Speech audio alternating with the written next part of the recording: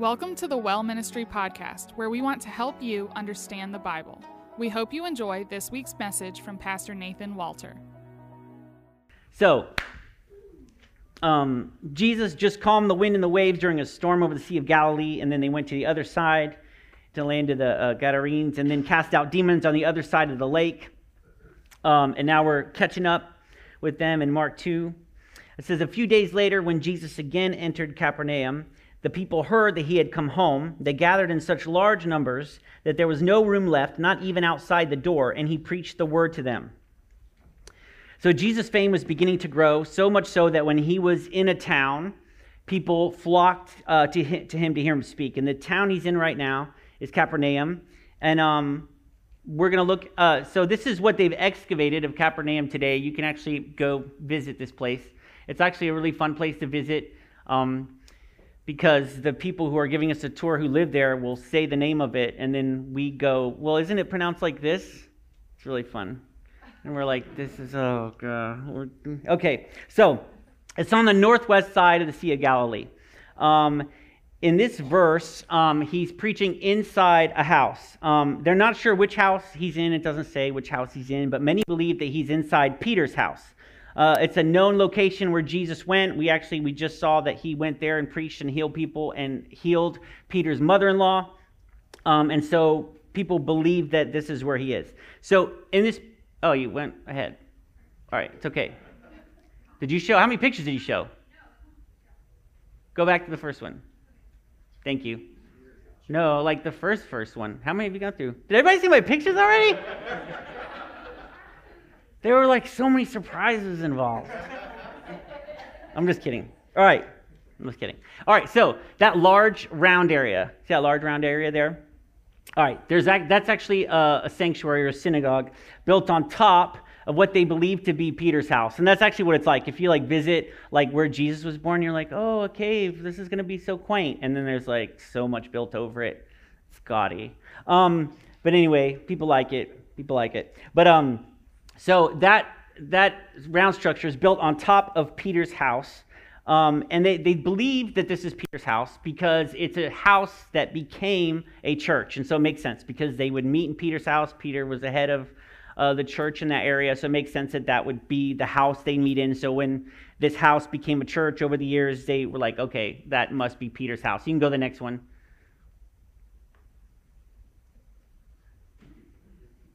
All right, and so that's the synagogue. You can see the walls of the house. You can go to the next one.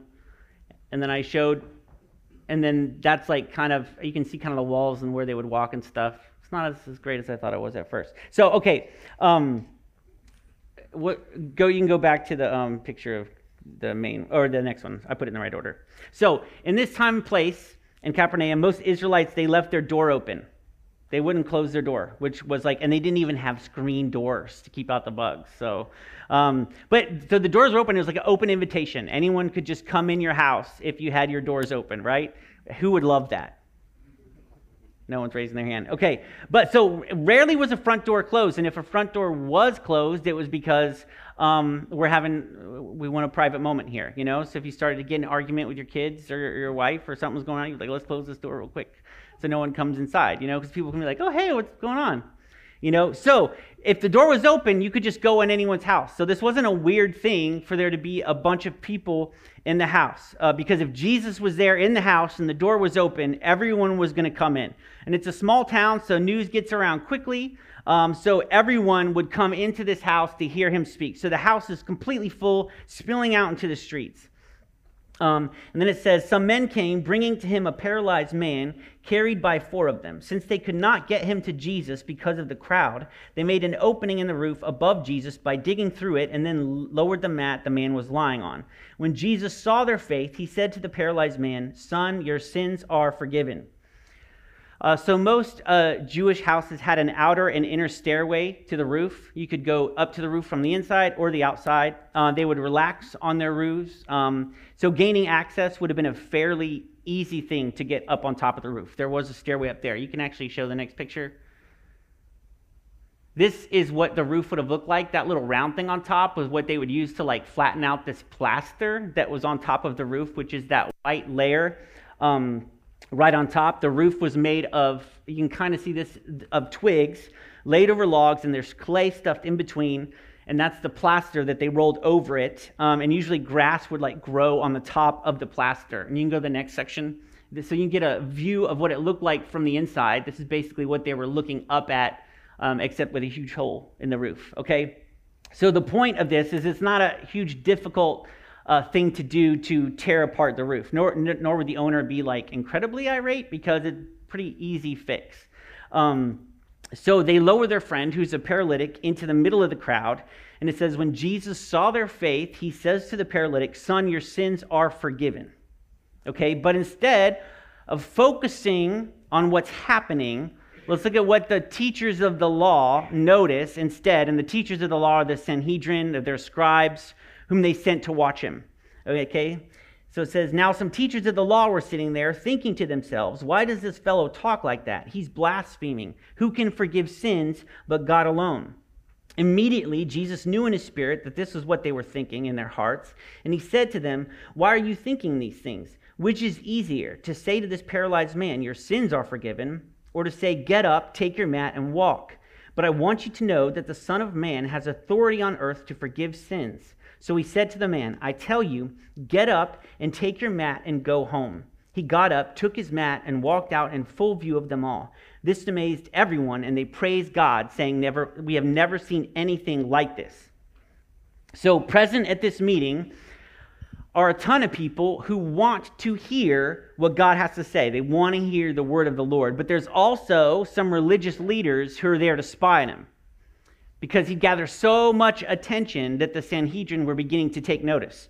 And you might wonder, well, how could they take notice? How do they know which house? I mean, obviously there's a large crowd, but if you do go to the next picture, you can see that the church above Peter's house is that big round thing. And then this little square thing with the only thing with walls built up is the synagogue where they would have been. Okay? So it's like not very far away. Okay? So like if you have a church, right, you have a synagogue right there, and you're like, oh, well, no one's here today. Where's everybody at? No one's coming in. You go outside and they're over there. You're like, well, you know, if you're a pastor who follows after God, you immediately get angry. And you go, I'm just kidding. and you're like, send some spies to go see what's going on. It's a time-honored tradition amongst churches. No. No, but so obviously they're really close, so they're like, go over there, see what's going on. Jesus is talking, I want to hear what he says. Obviously they're like, if you can find something that he says that isn't good, tell us, so we can put it down. And the Sanhedrin that I've been talking about, if you don't know that word, they're the judges in like the highest Jewish courts. It was kind of like the Jewish Supreme Court. They decided Jewish law, and all questions of the law were put to them. For instance, it was the Sanhedrin's duty to deal with anyone who was a false prophet. So basically, if Jesus is a false prophet, this falls under their jurisdiction, right? They were the only ones who could try someone for being a false prophet, and they were the only ones who could try a king. That's how much power they had, okay? But let's remember this law that they're in charge of interpreting and expanding on is actually the law from the Bible. But they've kind of added some things, and they changed some things, and they get real specific, you know, so they're going to repeatedly find themselves on the losing side of arguments with Jesus, okay? And one of the most heartbreaking things is that these men, these Sanhedrin, or these scribes, their entire lives are wrapped up in the Bible. They've studied the Bible their entire lives. And these are people that are like, man, I want to go into the ministry. I want to work at the synagogue. I want to know the law. You know, they could be people who like at first were like, I love the law like David. But they spent so much time studying the word, and I'm not saying studying the word is a bad thing. It's a great thing.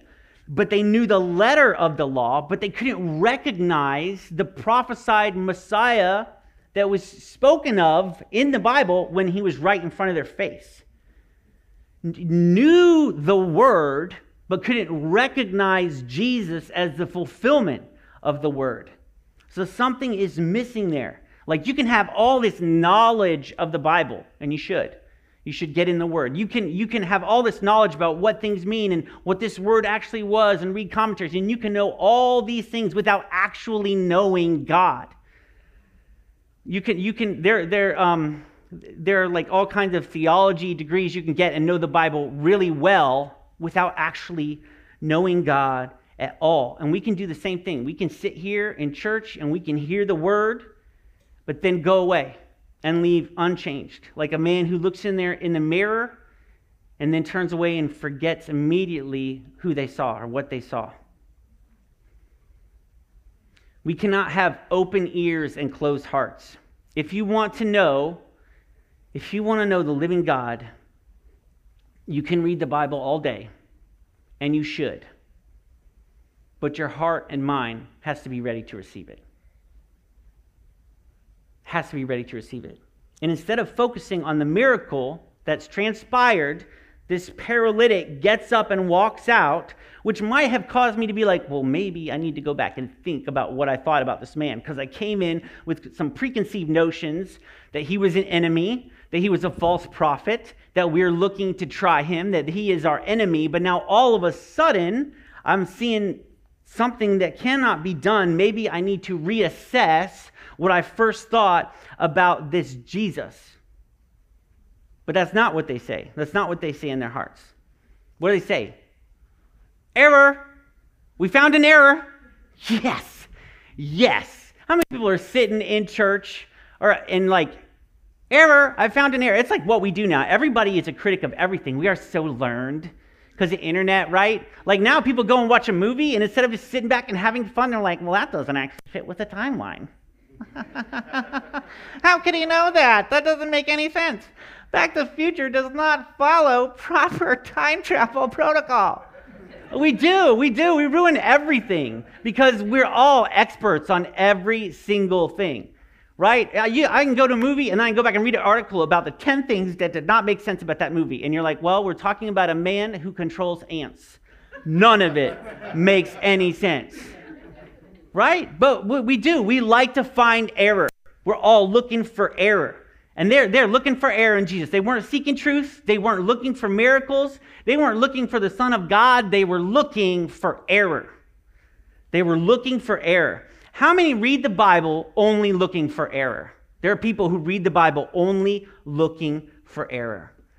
There are people who come to church and they're dragged here, but they are only looking to find error. They're not looking for change. They're not looking to discover Jesus. They're not even open-minded about maybe he is the Son of God. What does he say? What is he about? They're not looking for peace. They're not looking for joy. Not even looking for God, but looking for error. I found it. Error. Looking for proof for what they've already decided in their hearts. Just looking for proof for what you've already decided in your hearts. And because they've already decided, they're like blinded to the miracle.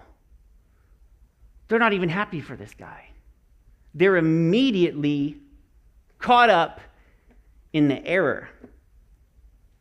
They don't even see what God's done. They're not even moved by what God has done. They know his words, but they cannot see his actions. So, they've already decided. So, they're actually correct, though, in their thinking that God is the only one who can forgive sins. We all agree, right? God is the only one who can forgive sins. But God is also the only one who can miraculously make the lame walk, okay? But they're so caught up in their own laws that they miss the healing. And we do the same thing today, especially with like denominational stuff, okay? We get real crazy about denominational stuff, right? There's like ways you're supposed to like baptize, you know, and there's like, well, someone who's gone through this whatever has to come and bless the bread, okay? They have to come and have a wand and say, bless that bread, right? When what we see in the Bible is like Christians are told to partake and do this together, right? But we've created these things, and then people get all irate when they're like, well, you didn't sprinkle him? You didn't sprinkle him with water? You dunked him? That's not right. That's not what our book says. And they're like, well, actually, the book in the Bible, I've never seen anyone sprinkled. Okay? Not dissing on it, but I'm just saying, when we go crazy about it, we go crazy about it. Not me, but people I know, right? I've seen like people get all upset about all kinds of crazy stuff. I have friends who are pastors, and they're like, you would not believe they'll put together a commission to remove the pastor because he removed the plants that have been on the stage for 20 years, when everybody knows those plants have been dead for 19 years, right? But we get all upset about these things that we've made, okay? And we can stop seeing, God can stop moving on our church, and we can stop giving him room to move because we've set up these things like it has to be like this, has to be like this. And it's not even in the Bible that it has to be like that. It's just things we've created, things that we like, okay? People get all upset about, and it goes on both sides of the spectrum, okay? The things people get upset about, okay? And this is what they're doing. Right? And they're accusing him basically of blasphemy for saying he can forgive sins. And the punishment for blasphemy is stoning. But it never gets that far. Because it says Jesus knew in his spirit what they were thinking, and he addresses them immediately. Right there, after witnessing the miracle, should have been enough for them to pause and think, but they don't. And I would look in the Word. You know, when I saw him do that, I'd be like, man, I need to go back and get in the Word and see what is prophesied about the Messiah and see if it lines up with this guy, because I'm seeing him do something that the Messiah could possibly do. But they don't do that. They don't go back to the Word. They just say, this is wrong. And the beauty of this passage is how Jesus defeats them with their own laws and their own way of thinking. Because like I said before, right, they're judges. And the argument Jesus gives is actually based on logic, which is what you can use to establish arguments in a court of law. So they're basically having this little, and if I'm wrong, don't say anything. So he's basically using a lawyer's argument to disprove them, okay? So it's the Sanhedrin's firm belief that only God can forgive sins, okay? But it's also their firm belief that sin and sickness were linked, indisputably. If you were sick, you had sinned. The sickness was a result of sin, which is kind of funny because by that logic, everyone would be sick all the time, right? They must have felt pretty high and mighty about themselves to think that they weren't in sin, right? Because, can you imagine being a Sanhedrin and getting sick at work, right? You'd be like, and they'd be like, what's going on over there? Be like, nothing. Be like, did you just steal money? You steal money out of the tithe box? What'd you do? Why are you getting sick? Be like, I'm not sick at all. Right? Rather die than admit you're sick. Right? So we may think this is ridiculous, right? Like sin and sickness. Now we're like, okay, that's a ridiculous concept that people are sick because they've sinned, right? It's ancient way of thinking. But if we really think about it, we still kind of believe this. We say to ourselves, we hear this all the time, and this is a made-up name and situation, so I'm sorry if all events and stories told are fictitious. Brian has cancer. What do we say? Brian's a good guy. Brian shouldn't have cancer. Brian shouldn't be sick. Why? Because he's a good guy. And I'm angry at God that he got sick because he's a good guy. So based on behavior so that's what we're saying essentially. Based on behavior, this person is good. They're not a sinner per se. They should not be sick. And we're mad at God when anything else happens. That's the inverse of their logic. They said, you're sick because you're bad. And we say, that's ridiculous, but in our hearts, we still believe they're good. They shouldn't be sick. Am I correct? It's the same type of thinking. And when we get sick, or someone close to us gets sick, we think, what have I done to deserve this? God, when we're on our knees, we're like, God, I've been good. God, I'm chasing after you. God, I'm trying to do this. Why has this happened? As if we believe that sin and sickness, that sickness comes as a result of sin. So this thought, even though a little bit different, is still around. So Jesus, because they believe this, Jesus says, okay, you say they have no right to forgive sins. I cannot forgive sins. But you hold as a matter of belief that if this man is ill, it's because he's a sinner. And he cannot be cured unless his sin is forgiven. Okay? This is one of those amazing parts that Jesus is using logic. Has anyone ever taken a logic course? College? Logic changed my life because it was a class, I always skip classes. And my college professor was a small enough class that he came to me and said, if you miss another class, I'm going to fail you.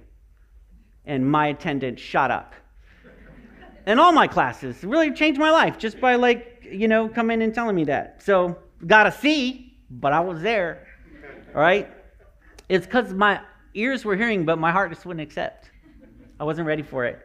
So in logic, since a lot of people haven't ever taken it, okay, so you're trying to prove something true by using if-then statements. If this is true, then this is true. It's almost like math with words. Does that sound fun? It's like math with words. Yeah, and engineers, today is my day in church. And it is. All right, so let's go to that first math problem. All right, so if A, then B, right? And if B, then C, if both these are statements of fact, then if A, then C works. Correct? Everybody got it? Okay, next one, I think. Yeah, okay, that's what I just said. If A equals B and B equals C, then A equals C, okay? Now, solve for C. I'm just kidding, you have no numbers. All right, so go to the next one. This is just going to boil it down, because every time I've done this, there's still people, everyone's nodding their head, and afterwards people are like, I didn't know what you were saying. So here's a sentence. And this is a sentence I've heard from some of my friends in North Carolina. If dad goes hunting, because I'm like, why are you bummed your dad's going hunting? Well, let me say why. If dad goes hunting, he will kill a deer. If he kills a deer, we will be eating that deer nonstop in every form that you could possibly have it. Deer tacos, deer burgers, deer everything, right? So instead of taking those two statements, you can say, if dad goes hunting, we will eat deer nonstop for weeks. Right? Or months, I don't know, I've never killed one, okay? And I'm sure it depends on the size, right? So everyone gets that. Okay, so Jesus says, you can go to the next one, if he declares it, if I declare it and this person is healed, and if they're healed, that means their sins are forgiven. You've established that if they're healed, their sins must be forgiven for them to be healed. And if I just said it, and they were healed, it must be true that if I say it, their sins are forgiven. Got it? Yeah? So he's using this logic argument on their own beliefs to prove that they're wrong. He's basically saying, you're saying, I cannot forgive this man's sins, but he cannot be healed unless his sins are forgiven. So what's easier for me to say? I counted the words. One has less words. He's awesome. Jesus is awesome. He's like, so what's easier for me to say? Your sins are forgiven, or get up and walk? And they're just like, Jesus is so awesome. He says, you're saying I can't forgive his sins. Okay. Watch this. Watch what I'm about to do. And their worlds are rocked, but not rocked in a way of like, whoa, man, that might just be the Messiah. Their worlds are rocked in a way of like, I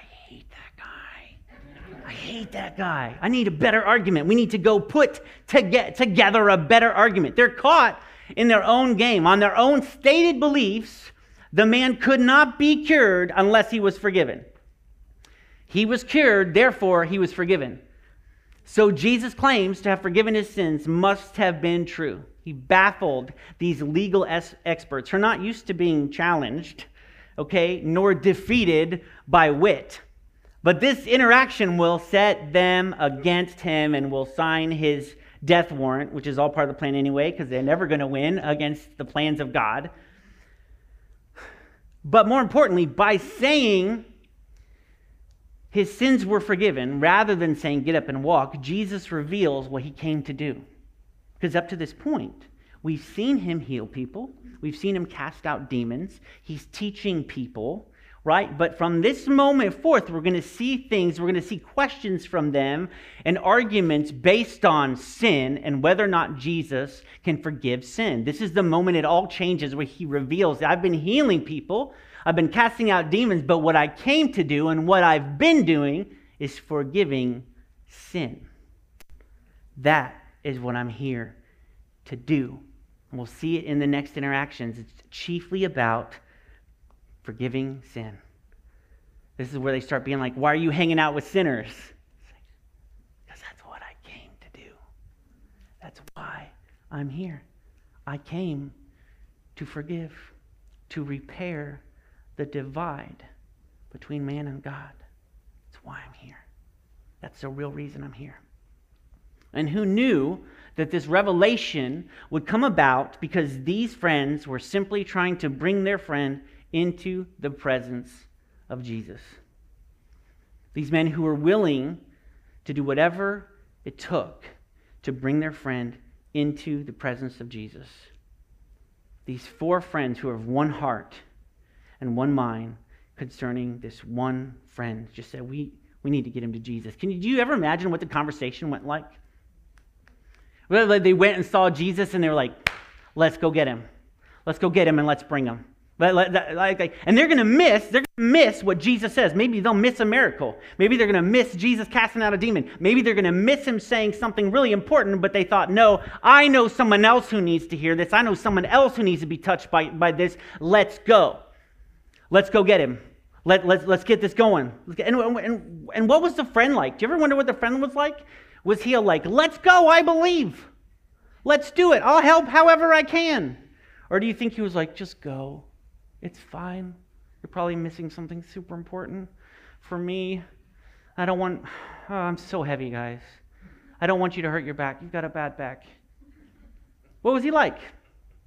Was he kind of mopey? How long had he been paralyzed? Since birth? Was it because of an accident? Surely he believes, guys, because of the belief system, he believes that he has this paralysis because of his sin. It's not just that he's paralyzed. It's not just that he's sick. He believes that he has been punished by God for who he is.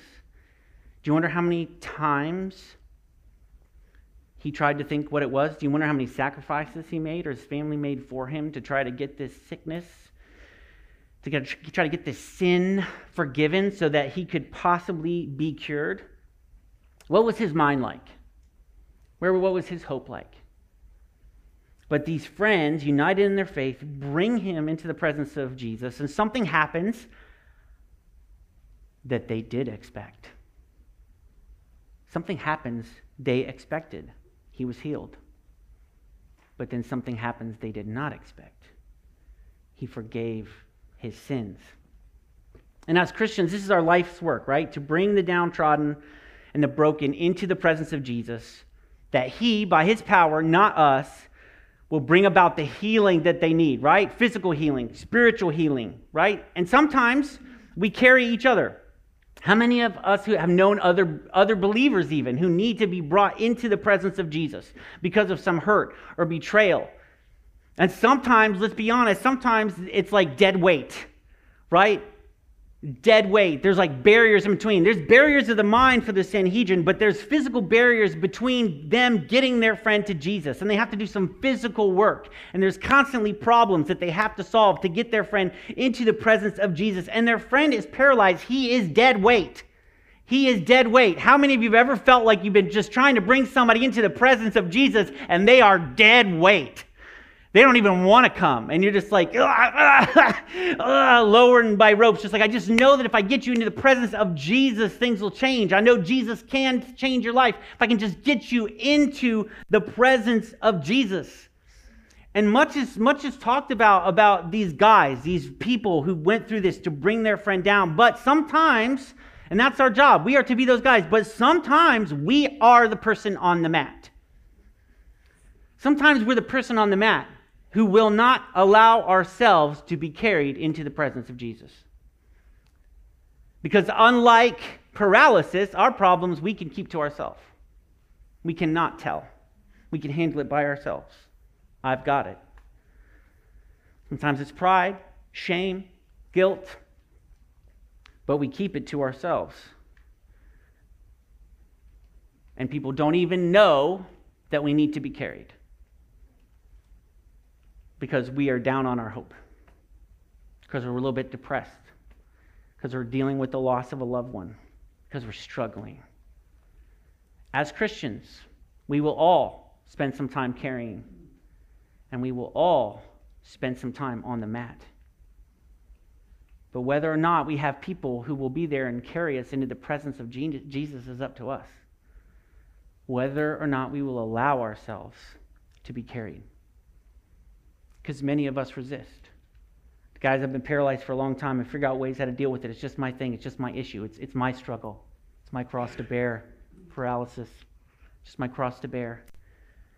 Guys, just the way it's always been. It's been in my family all the way it was. I know how to deal with it. It's not bothering me as much as it's bothering you. Hey guys, don't worry about it. I made my peace with it. But he needs to be carried into the presence of Jesus. He needs to be carried into the presence of Jesus. We need to accept help from others. God gave us each other for this purpose. How many of you can say that you have 4, not 1, not 2, might as well say not 3, but 4 friends who love God and love you to carry you to him, who pray for you, who walk with you through things. So many of us in church, we come to church, but we're still isolated. And that's not what God intended. The church is to provide the 4 corners to carry each other when we're the ones on the mat. We're to be carriers, and we're to allow ourselves to be carried. We can't keep secrets. We should have more than 4. We should have more than 4. But part of it comes with what we're looking for when we come. What are we looking for from God? Are we looking for him to fix the situation?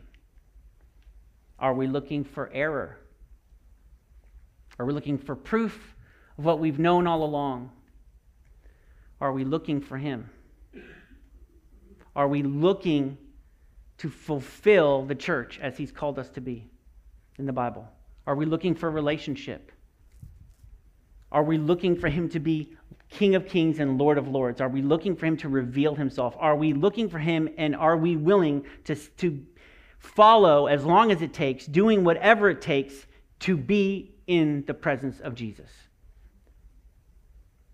As a global church, as the American church, as this church, and as individuals, is that where we are? Where we will do whatever it takes to be in the presence of Jesus? Will we do whatever it takes to bring people into the presence of Jesus?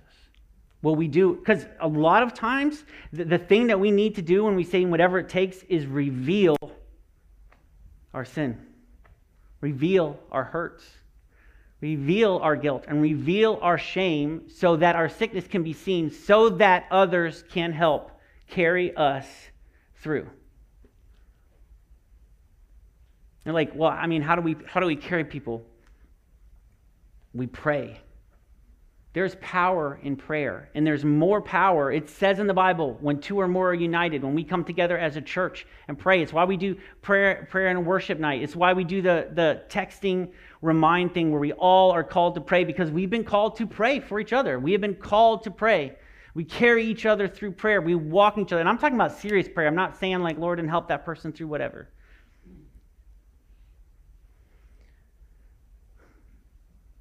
And so right now, what I want to do, and we've done it before, but I just don't feel like it's enough. I don't feel like it's enough to just say a prayer for people in a dire situation for a minute. As people in our body are struggling, as they are going through it, I don't want to be a church that calls later and says, how did that go? I want to be a church that's on our knees, interceding for our brothers and sisters, anyone. That we can be praying in the moment. So you can turn off these lights. So I'm going to continue to pray for Mel and Zach. I mean, they're in a situation right now. And I just want to be a praying church. I want to pray together. I want to be a church who's on our knees for our brothers and sisters, carrying them and interceding for them and bringing the presence of Jesus where they're at and what they need right now. So I just want to be a church who does that. Thanks for listening to the Sermon of the Week. For more information about The Well and other resources to help you study the Bible, go to thewellministry.co.